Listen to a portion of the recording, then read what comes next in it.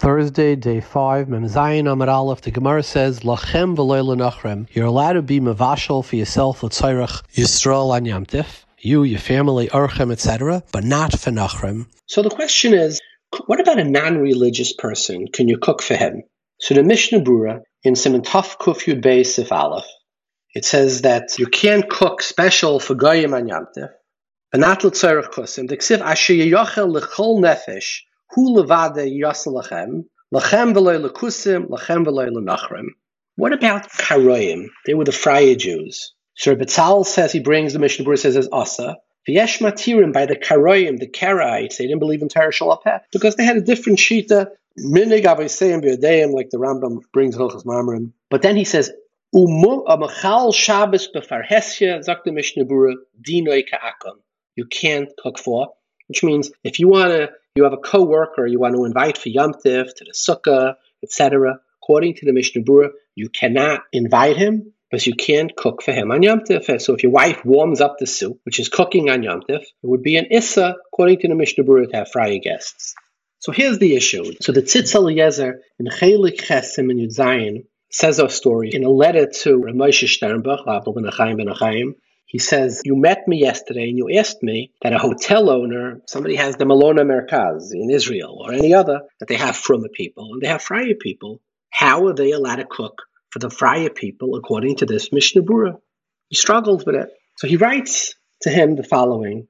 He says, he brings a few reasons, but his overriding reason, he says, is because the Rashba says that the reason why you're allowed to cook because maybe you'll have Orchem. He says, but a treifa thing, you're not allowed to cook because you would never feed that to Archim. So he says the reason why you're not allowed to cook for a guy is because for a guy, you may cook a treifa food because a guy doesn't have to eat kosher.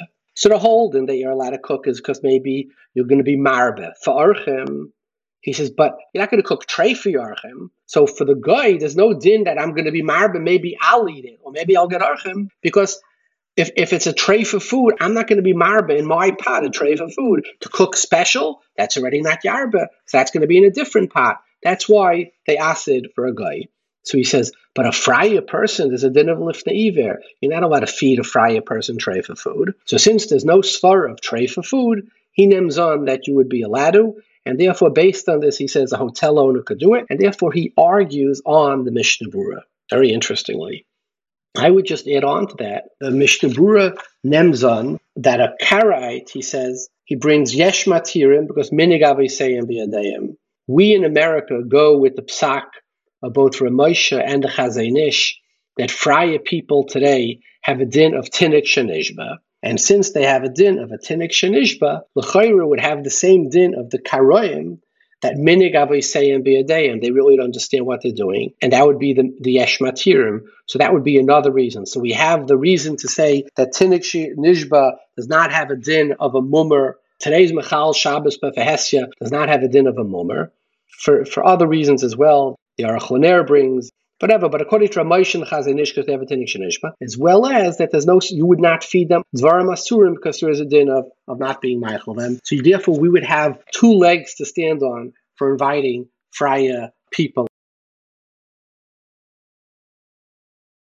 This week's parsha, it says Moshe was transfixed. First, Mar Elokim. What do you see? Hasneh boyer be'esh vasneh den ukol. And Chazal said he was standing there just staring at the bush. What's so amazing? I mean, Lamaisa, Moshe is coming from Mitzrayim, a place where blood turns into water. All the Chatubei Mitzrayim turn sticks into snakes. This is Disney World over there. What's so amazing about this vision? So the Medrash says, what does this bush represent? We know Adam Eitz Hasadeh, a small huddled bush, burning.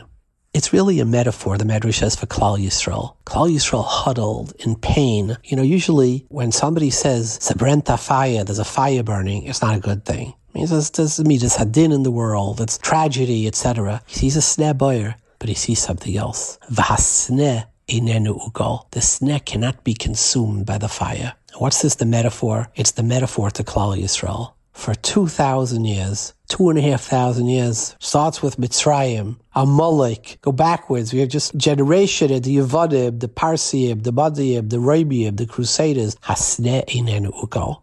And why is this relevant to us?